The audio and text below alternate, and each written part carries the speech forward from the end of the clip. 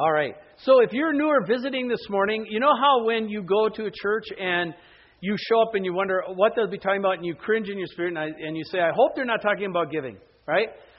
Bingo, you hit it. If you're new or visiting this morning, you have walked in right during this service. That's exactly what we're going to talk about. And that's where we're rolling. So I just wanted to give you the heads up on that. And there are few subjects as touchy in church as the issue of money and giving, right?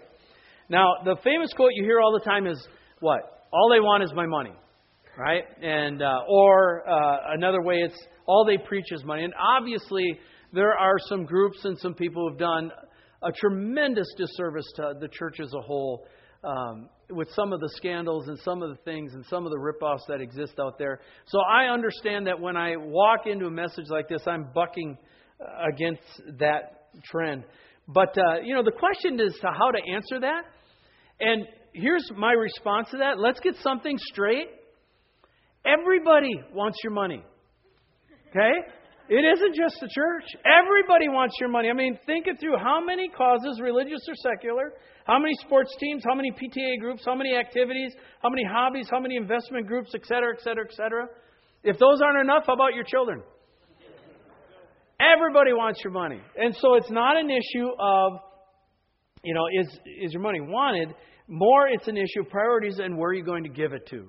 And one of the things that Scripture talks about is that you give to God your best and your first. And we're going to look at that this morning. So let's pray before we go into it. Lord, as we come into this, it's your world, it's your planet, it's your universe, it's your money.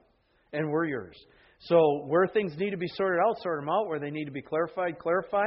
Where they need to be relined up. And if we're doing well, may we sense a pat on the back and a blessing from you. In your name, amen. There's a very practical prayer. You like that? All right.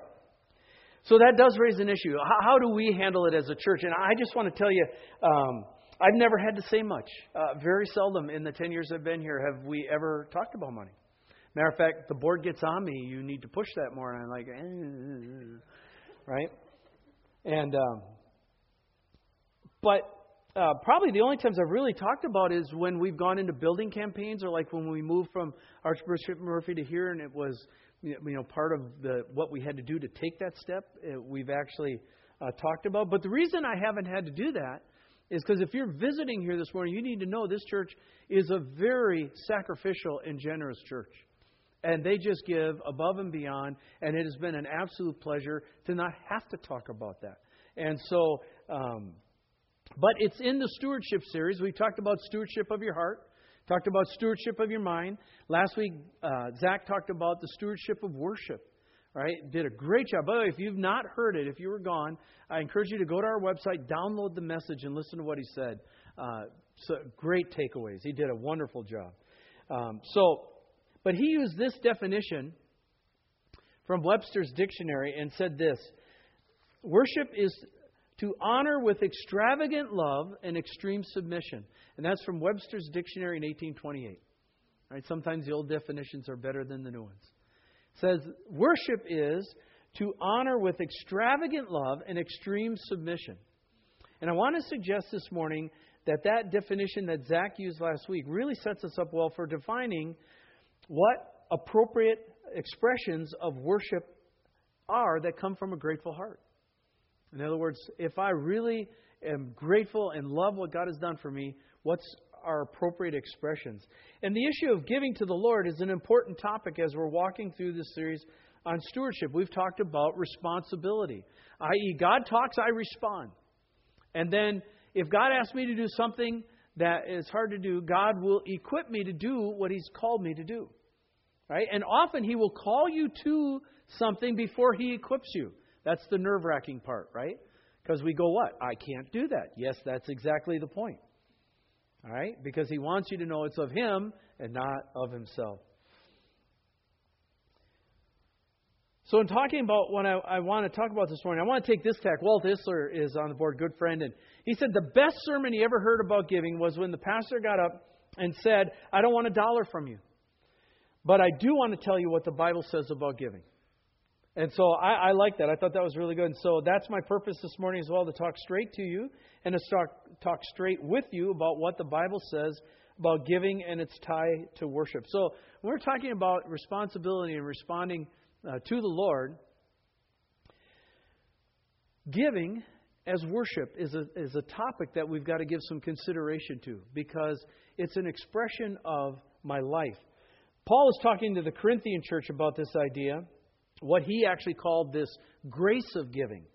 All right, that was the title he applied to it. And he uses this in 2 Corinthians. You can follow along there. It says, the point is this. He's talking to the Corinthian church. Whoever sows sparingly will also reap sparingly. Whoever sows bountifully will also reap bountifully. Each one must give, and here's the key phrase in this whole thing. If you get nothing else, get this. Each one must give as he has decided in his heart. Notice it's a heart issue. It's a worship issue. It's not a performance issue. It's not a competition issue. It's not a checking off and getting the gold stars issue. It's an issue of response to the Lord. Each one must give as he has decided in his heart, not reluctantly or under compulsion, for God loves a cheerful giver. Parents, you would understand if kids carry out the chores because they have to, right? And you have to manage it all the way through. How much fun is that? Okay, it feels the same way to God. He loves a cheerful giver. And God is able to make all grace abound to you, so that having all sufficiency in all things at all times, you may abound in every good work. And this end of the passage here is really important, because what it says is we will go through different seasons where we need different graces. John and Wanda needed certain grace when Impact was planted. He needed another grace when he became chairman. They need another grace when they went through the downfall. He'll need another grace now as they head to Colorado. And they as a family will need a different grace when they head to either Central or South America. Right? And it's pretty obvious that God should do that. But that's also true for us. There are different seasons where we will need different grace. And it says here, if we keep our heart right, if we give the Lord out of an expression of love, He will make grace abound to us, so that we will be sufficient in all things at all time, that we may be able to do His good work, what He's asked us to do. There's nothing more fulfilling than knowing you're doing what God has asked you to do, and you're doing it because you get to, not because you have to.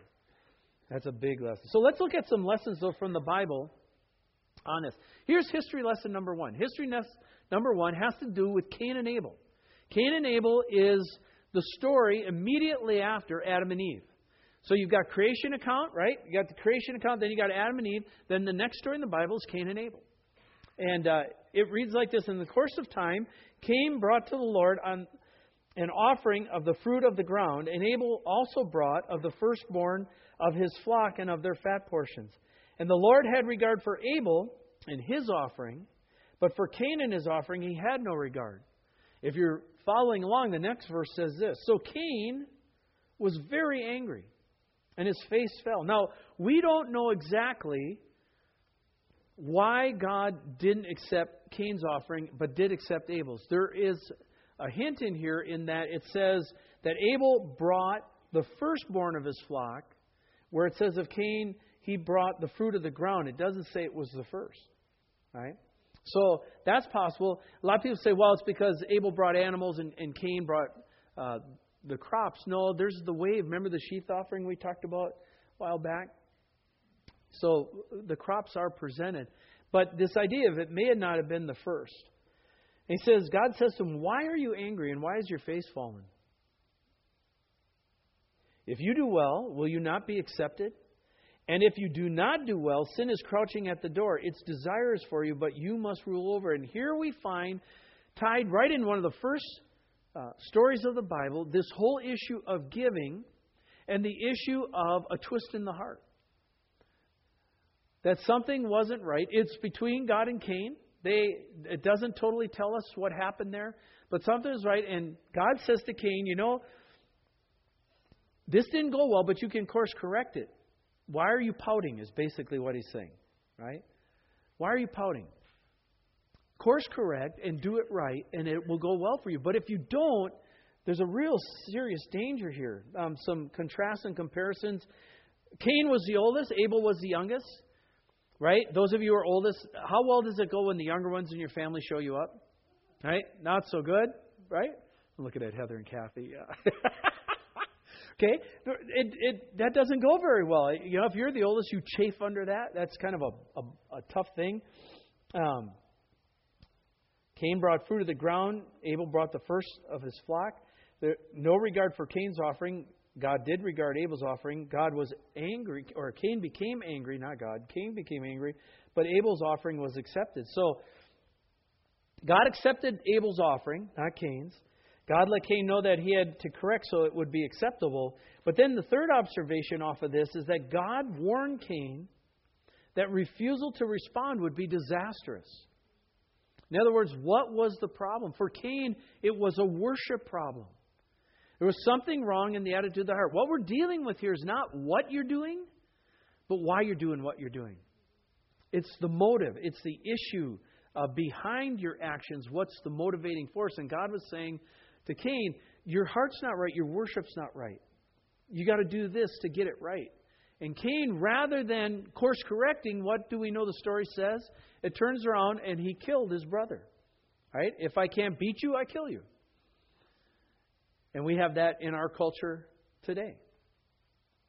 Right? If I can't win, I'll take you out.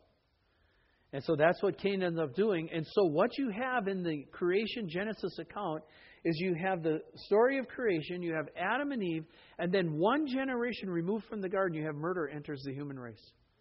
And has murder ever left us? And it's a worship issue over giving. That's what people miss in that story. It's a worship issue over giving. They were presenting their offerings to the Lord. Right? So it tells us that that's a big deal. It also tells us that sin is a big deal. That God said to Cain, sin is trying to master you. It's trying to control you. And one of the things that we're strongly warned against in the New Testament over and over is greed. Right? Which Colossians 3, if you know that chapter, basically says it's idolatry. And the idea there is that I get greedy and I start to covet or want what's God's. So I figure out a way to jury rig and take what's God's and use it for myself, but still act like I'm worshiping. All right? And the Bible says this is a deadly pattern. And of the things that we're strongly encouraged is dependence on God and honoring Him with the first fruits of our lives, and this includes the tithe. So here's history lesson number 2 then. History lesson number 2 is Abraham. So the story behind this is there's Lot lives in Sodom. He's taken captive by a bunch of kings. Abraham goes after him, defeats him, and wins the battle. You can look this up in Genesis 14. And then when Abram comes back after he won, he's met by this guy named Melchizedek. And Melchizedek is one of the trippiest persons in the Bible. I'm serious. They have been arguing about who he actually is for thousands of years. The Jewish scholars couldn't figure it out. The Christian scholars haven't figured it out. I cannot wait to get to heaven and figure out who is Melchizedek actually. All right? You'll get all kinds of opinions on it. But for our purposes this morning, it says this in Genesis 14, starting with verse 18. And Melchizedek, king of Salem, brought out bread and wine. He was the priest of God Most High. And he blessed him and said, "Blessed be Abraham by God Most High, possessor of heaven and earth. And blessed be God Most High, who has delivered your enemies into your hand." And it says, Abram gave him 1/10 of everything. Now this phrase here, well, pause for a second. Go back to Melchizedek. Hebrews tells us that the name means king of righteousness, and he is also the king of Salem, which means king of peace. So he is kind of a prototype or an archetype of a Jesus person or figure. In other words, he's a foreshadower. And I just realized all my notes are out of place here. That was great. I got a head cold. If I didn't shake your hand, it's not because I'm not being friendly. I just don't want to pass on the blessing to you. And I got tissue in my pocket, and I'm ready to go. And so I had wrong references in the first service, and now my notes are all out of shape.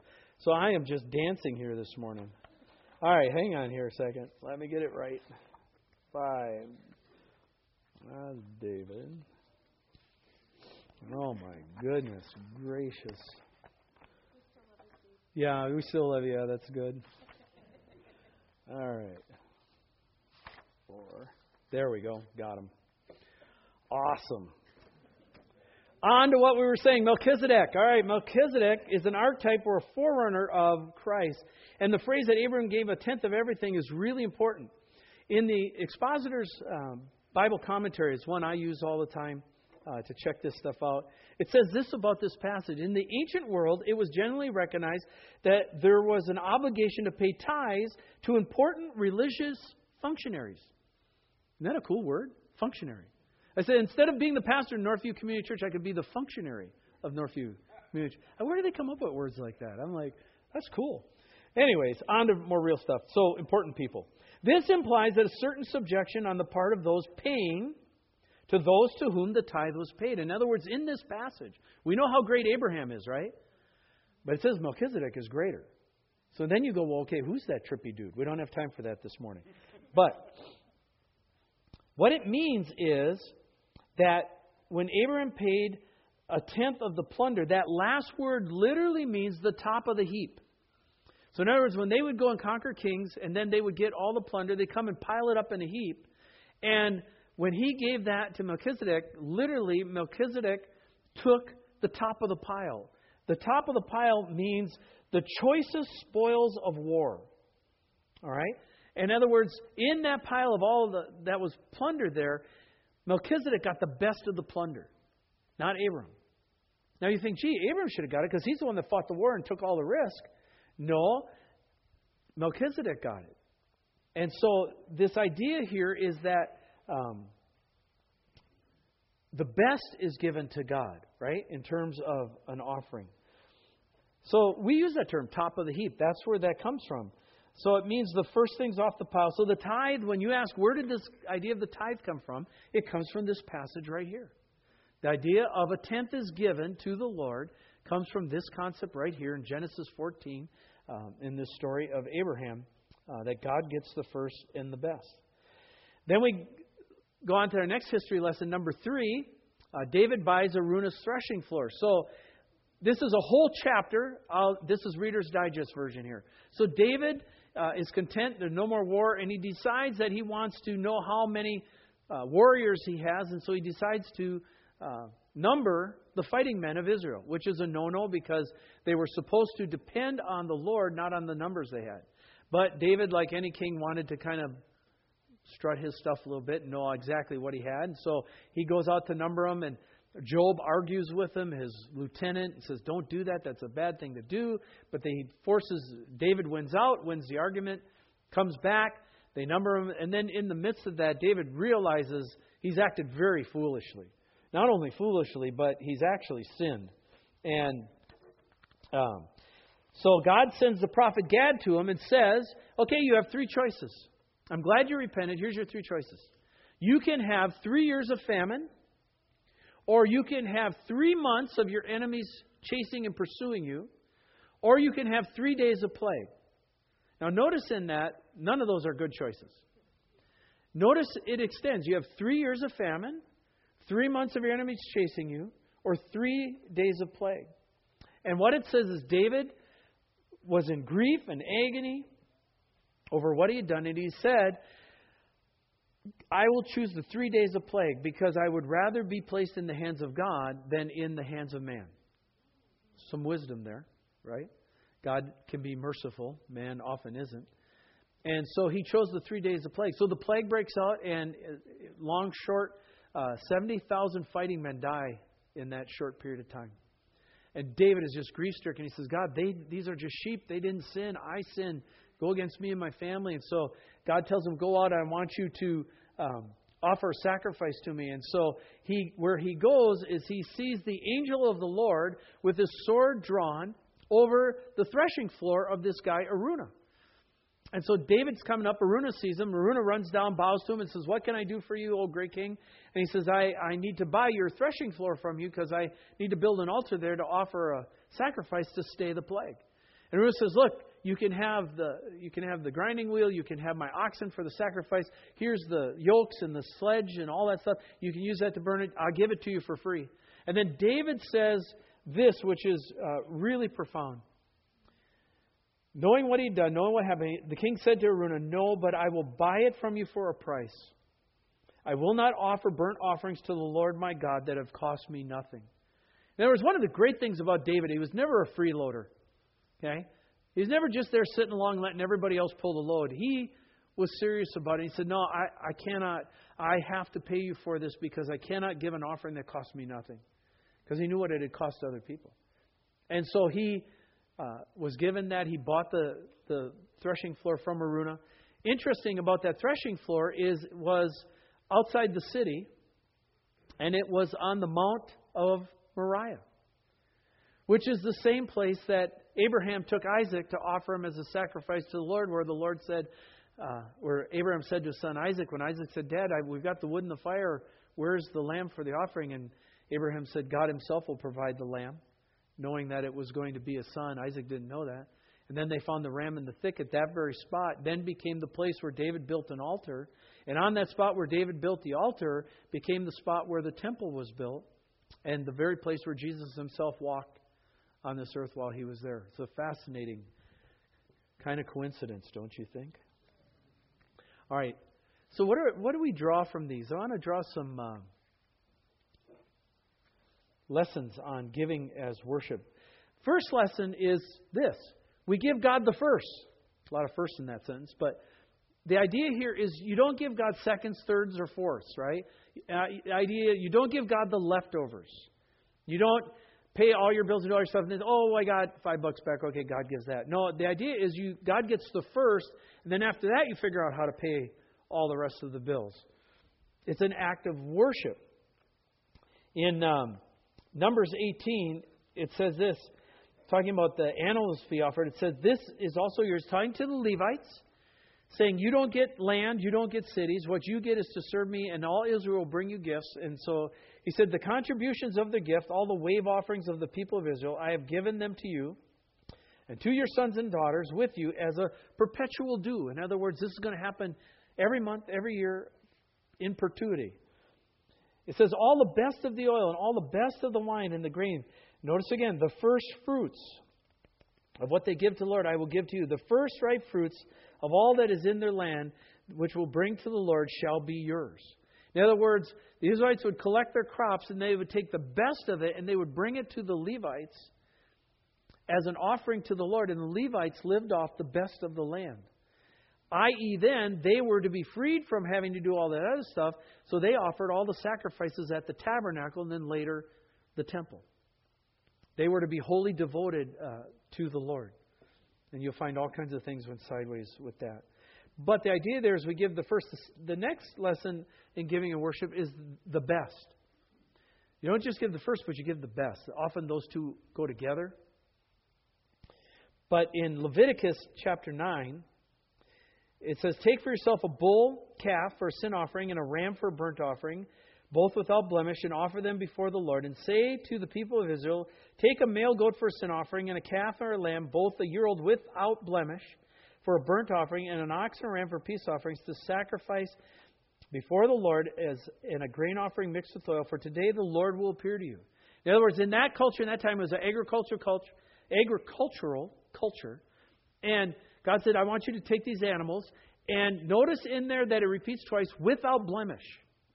In other words, it couldn't be a blind animal. It couldn't be a lame animal. It couldn't be a damaged animal. It couldn't be a bunch of different things on that. And it had to be a perfect animal. They were to bring that and offer that to the Lord. Now, when you have a flock and you have a whole bunch of sheep or goats or bulls, you have a choice to what you're going to pick from, right? And when you pick, what's your tendency? Are you going to look and say, "Hey, I'm going to take the best thing and offer that"? Because that means that ox or sheep or lamb is gone, right? They're given as unto the Lord. Isn't the human tendency, well, these are the best. This one's pretty good. I'll take this one and offer it to the Lord, right? And the Lord says, no, you have to offer the best to me. Now, Israel got really sloppy on this. They got... but they were bad at it, is basically it. Okay, and Malachi is the last book of the Old Testament. Malachi offers some stinging rebukes on this. And what the great part of this is that we can learn from Malachi and not repeat the same mistakes. In other words, what God's done is recorded the sins of other believers and said, here's where they goofed up, and I'm recording it for you. I'm sure they appreciated their stories all written down, right? Wouldn't you love that if it happened to you? But I'm recording that so you don't make the same mistakes. And so the idea here is we can avoid some of the miscues that other believers have done in other areas simply because God has recorded it and given us a heads up on it. So there's some very distinct instructions given in this whole thing of giving and giving the first and the best. And so in this, if you look at giving the best right here, the flip is that secretly in their heart, they wanted the best. They really didn't want to give it to God. Right? Have you ever coveted what should have been God's and you used it for yourself? Right? There's a lot of ways we can do that. You can do that with money. You can do that with sexuality. You can do that with your time. You can do that with... Right? There's a lot of ways you can do it. But do you ever covet what's God and take it and use it for yourself? That's the problem that they got into. They secretly coveted the best for themselves. And what should have joyfully been given to God now is given to God under compulsion or under restraint. Doesn't have the same freedom. And God was not happy with that. If you look at Malachi chapter 1, starting with verse 6, it says this: a son honors his father and a servant his master. If then I am a father, idea here is if I'm a father and I'm due honor. If I'm a father, where's my honor? You can tell this is going south really quick, right? And if I'm a master, where is my fear? Says the Lord of hosts to you, O priests who despise my name. But you say, well, how have we despised your name? By offering polluted food upon my altar. But you say, well, how have we offered polluted food to you? By saying that the Lord's table may be despised. When you offer blind animals in sacrifice, is that not evil? And when you offer those that are lame or sick, is that not evil? And God has a tremendous comeback. He says this. He says, present that to your governor and see if he'll accept it. Right? Guys, you ever try to get away with that on an anniversary or a birthday and you didn't put much thought into it and you kind of ran in less and you walked in with a vacuum cleaner? Love you. You're first in my heart. Right?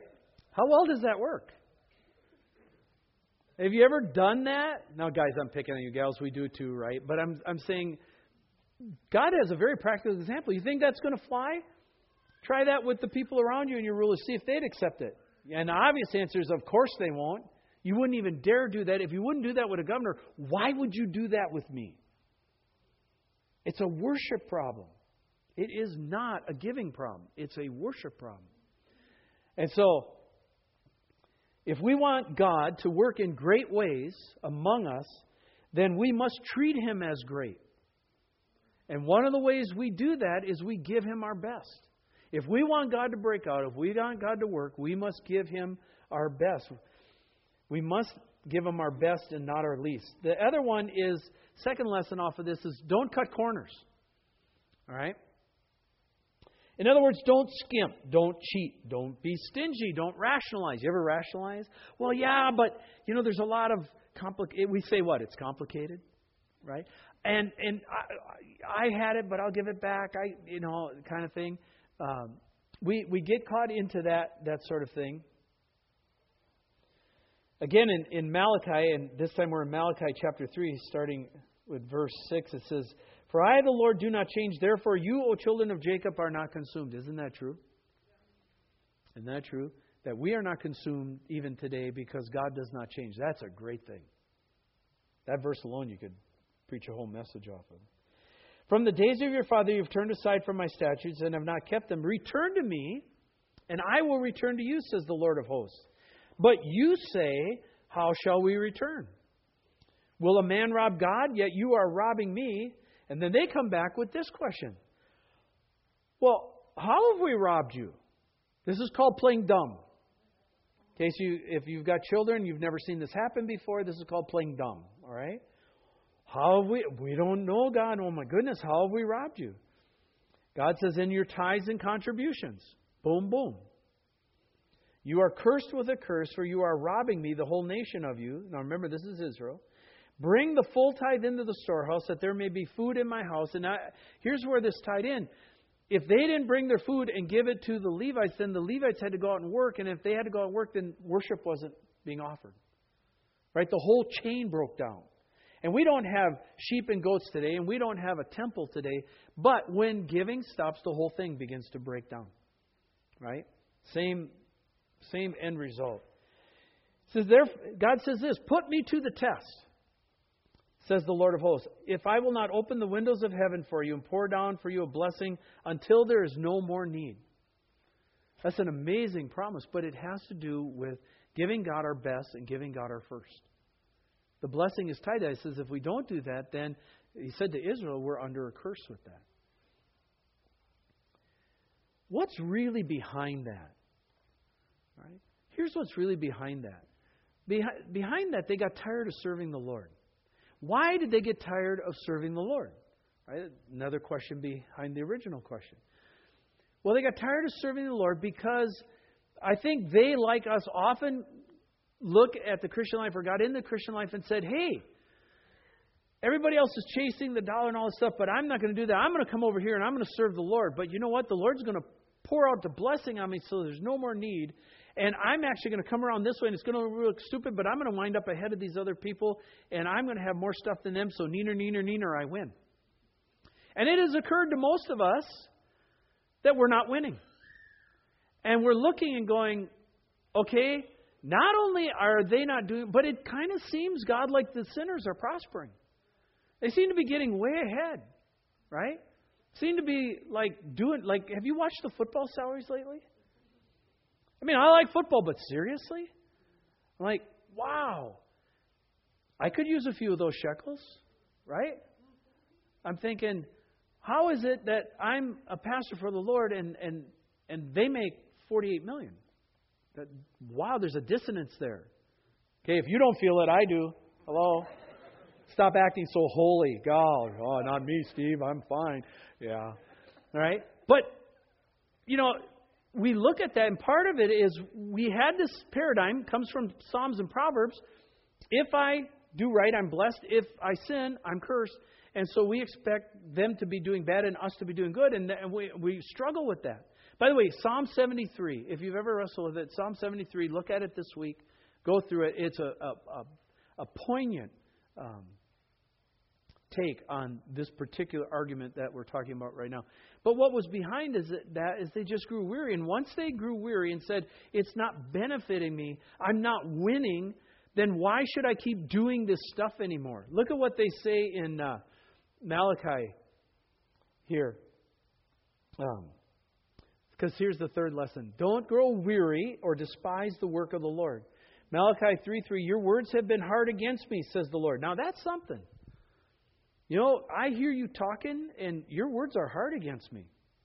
If a person said that to you, you'd go, well, wait a minute, what? Hang on, talk to me. What have I said that's hard? God's saying this to them. Your words have been hard against me, but you say, well, how have we spoken against you? You have said it's vain to serve the Lord. It's vain to serve God. You don't get ahead. You don't win. Now, here's the point. Let's say it's fall, all right, and it's a Sunday. So football's rolling. On that particular Sunday, Seahawks and everybody else included, how many people are in stadiums on Saturday and Sunday? College football, and how many people? Multiple millions, right? How many are in church on Sunday? Millions, but not so many, right? So you would look at it, and any thinking person is going, God's lost. It's over. God's not winning. And here's what we do. We go, you know what? I think I agree with them because this doesn't look like it's working and it looks like this is working. So I'm going to jump ship and join with them because I want to be on a winning team. Now, stop for a second. Number one, God does not look at things the way we look at things. What looks like winning may not be. What's popular isn't always right, and what's right isn't always popular. All right? You got to remember that. And number two, always remember this. All the cards are not played yet. Okay? All the cards aren't played yet. There's a lot of cards that God holds in His hand, and He hasn't told us all of them, and they are yet to be played out. He is not lost. But when we become covetous, when we become greedy, and we start taking from God for ourselves because we want to be like the world, that's where we're busted. That's a worship issue. Because now what we're saying, God is not great enough to give my best and first. I will give my best and first to the world. Because that's who I really will spend my time with and I'll give the greatness to. That's this particular dilemma here that they're looking at. Look at what it says here. What is the profit of keeping His charge or walking as in mourning before the Lord of hosts? And now we call the arrogant blessed, and evildoers not only prosper, but they put God to the test and they escape. One of the things that's killing us is the lack of justice in our culture. If you notice these murder trials and when they happen, it's not till like 10 years later you actually come to a verdict. And people are going, man, everybody's getting away with stuff and doing this kind of stuff. And they're saying the arrogant people are now blessed, the godly people are now cursed, and it's not working out. What that really is a problem with this. Disappointment with God. Let's call it for what it is. Disappointment with God. God has not done what I wanted Him to do for me. Now, when we became believers, was that ever in the contract? That when I pray, by the way, you sign up to be a Jesus person. Thank you, Steve, very much. And in that, every time you pray, God will do exactly for you what you want. Can you find that chapter or verse in the Old or New Testament? No, the last I read is that there would be a cross and that you had to pick that thing up every day. And I'm amazed, 30 years later, that thing's getting heavier, not lighter. Man, I'm telling you. Don't grow weary. It goes on in another part of Malachi here in Malachi chapter 2. It says, you have wearied the Lord with your words. But you say, how have we wearied Him? By saying everyone who does evil is good in the sight of the Lord and He delights in them. Or by asking, where is the God of justice? And when we start to ask those questions, and that's a faith issue. That's a belief issue. When we start to ask those questions, we begin to turn our focus and go this way. And as we turn our focus and go this way, what happens to our giving? It drops off, right? Cause and effect. Why does it drop off? It doesn't drop off because we have less to give. It drops off. Why? Because I've secretly stopped worshiping. I want to come, look like I still belong, but I stopped a long time ago. Howie Hendricks is a great old preacher. He comes out of Texas and Dallas Theological Seminary. If you don't know him, you should listen to him. Very pithy and wisdom sayings and kind of stuff. But he said, just show me your checkbook. Now, the problem today is you can't do that with kids because they don't have checkbooks, right? They don't even know what a Rolodex is, poor things. And but the idea there is show me your wallet, show me your finances, show your financial statement, and I will show you what you worship, right? Because your heart follows, your wallet follows what you worship. And so there's this extrapolation of, do I treat God as great, and do I treat Him as awesome, and the fear that's due Him, and in that, do I give Him the best, and do I give Him the first? Right? That's what the Bible's saying about giving, is do you give Him the best, and do you give Him first? If not, that's a real place to focus back on, where's my heart in worship towards Him? Stanley Kantz, who mentored me, and he's now in the Lord, he's now in heaven with the Lord, and be thrilled to see him again one day. But when he taught me this about tithing, he said, okay, he gave me a dime and said, how much would you tithe off? I said, well, a penny. And then he gave me $1. How much is that? Okay, 10 cents. And he gave me, it went up to $100. He said, no, I don't have more, but $1 million. He went through the 10. And he says, I got the $1 million. He said, 100,000. He said, okay, good, you got that. He said, now, here's the deal. Always give a little bit more. So that the Lord knows you love Him, not because you have to. He says, Steve, I'll tell you something true about God. You can never outgive God. And I want to tell you that the way God gives is mysteriously wonderful compared to the way the world gives. And there are places I can look back, I have no idea how we made it through, or how I made it through, or how we made it through as a couple. And yet we're still here and still working. That's a sustaining, miraculous grace of Jesus. And it can be multiplied over and over again. With the world, once you spent it, it's gone, it's done. Right? So when it comes to stewardship, what we're talking about, a responsibility, when God speaks to us, we respond. And part of that expression of responding is how we give. Again, as a church, we've been sacrificial. We've been generous. It's been an awesome deal here. This is something that we probably are talking about improving on, not getting to know or learn. But it's a great word. We're going to come back to some more things next week that are extrapolations out of this and go to some of the New Testament stuff. But let's pray this morning, all right? Father, as we think about this, wrestle with it, it's a clear word. It's a precise word. And it strikes right at the core of probably where the fall runs in our heart and where redemption runs in our heart as to whether life's about us or life's about you. It's a practical thing. The one who gives that life, though, or gives insight to that is you in your spirit, not me. And Father, where improvement needs to be made, may there be improvement. Where rebuke needs to be made, may there be rebuke. Where blessing needs to be given, may there be blessing. And may that be done in your spirit. And we pray this in your name. Amen.